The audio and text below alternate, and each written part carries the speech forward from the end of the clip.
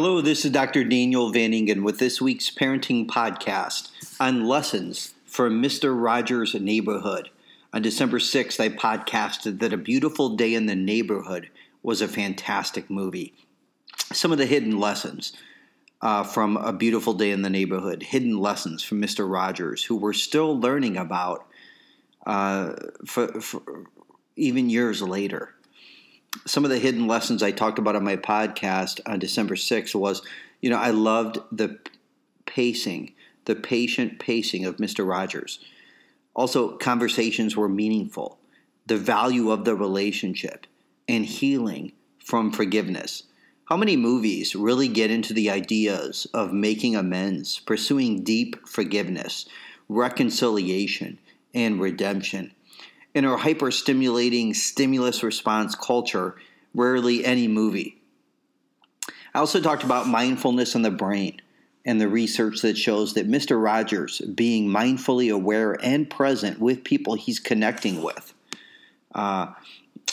with his patience and with his pacing and meaningful conversations and saying there's nothing more important right now in the whole world to me, Lloyd, than talking to you. It had such an effect. It had such an effect on Lloyd. But what I want to do is I want to get into the kind of conversation that Mr. Rogers provides to children. I want to get into very specific kinds of conversation that he does with children. There are powerful lessons for us as parents when we talk with our children.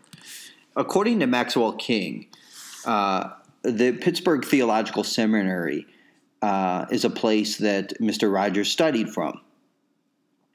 And there was a teacher there that was recommended to Mr. Rogers with whom he studied with in the child developmental expert Margaret McFarland there. And there Mr. Rogers was exposed to the theories of various faculty, legendary faculty, including McFarland, Benjamin Spock, Eric Erickson, and T. Barry Brazelton. Mr. Rogers learned the highest standards in this emerging academic field of child development, and he applied them to his program for almost 50 years.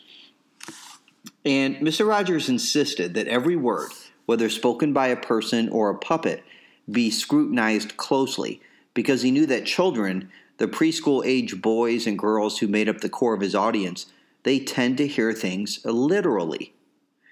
So some of the staff called some of Mr. Rogers' language frettish, kind of a frettish language. But what he emphasized was he anticipated the ways its listeners might misinterpret what was being said. So for instance, there was a scene in a hospital in which a nurse inflating a blood pressure cuff originally said, "I'm going to blow this up." And so Mr. Rogers, he didn't like the line because he wanted to change it to, "I'm going to puff this up with some air," because blow it up might sound like there's an explosion. And he didn't want the kids to cover their ears and miss what would happen next while they're viewing the program. So it's little things like this that Mr. Rogers deeply cared about. And there's great lessons there to learn.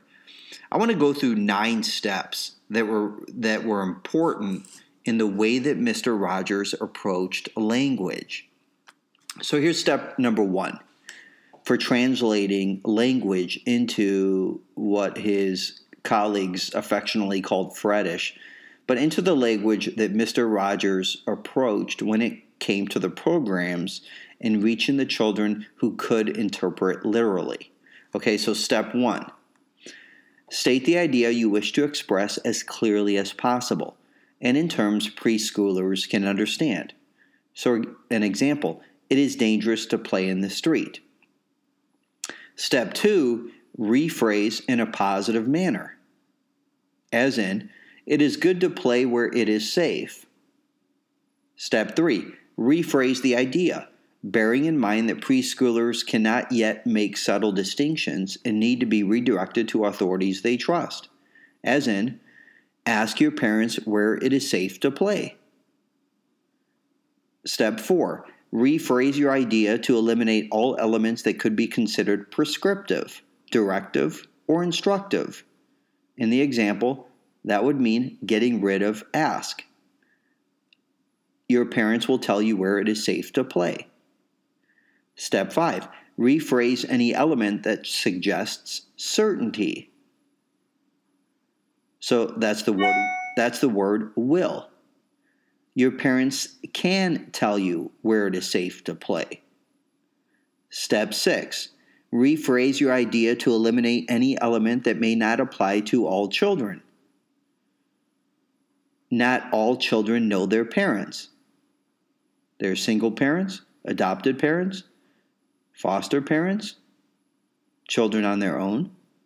Okay? So, your favorite grown-ups can tell you where it is safe to play. Step 7. Add a simple motivational idea that gives preschoolers a reason to follow your advice. Perhaps your favorite grown-ups can tell you where it is safe to play. It is good to listen to them. Step 8. Rephrase your new statement, repeating the first step. Good represents a value judgment, so your favorite grown-ups can tell you where it is safe to play. It is important to try to listen to them. And finally, step 9. Rephrase your idea a final time, relating it to some phase of development a preschooler can understand. Maybe your favorite grown-ups can tell you where it is safe to play. It is important to try to listen to them. And listening is an important part of growing. If you stayed with me and just listened to those 9 steps in the progression and the development of these 9 steps into translating into Freddish, or Mr. Rogers' way of delivering steps for children, it's amazing. Let's go back to some of the key things, key lessons. Patience, patient pacing, having a peaceful presence, thinking about what you say that's important and reaching the children. Pretty amazing stuff. See a beautiful day in the neighborhood. And let's continue to learn life lessons, continue to apply the life lessons for Mr. Rogers. This is Dr. Daniel Van Ingen with this week's Parenting Podcast.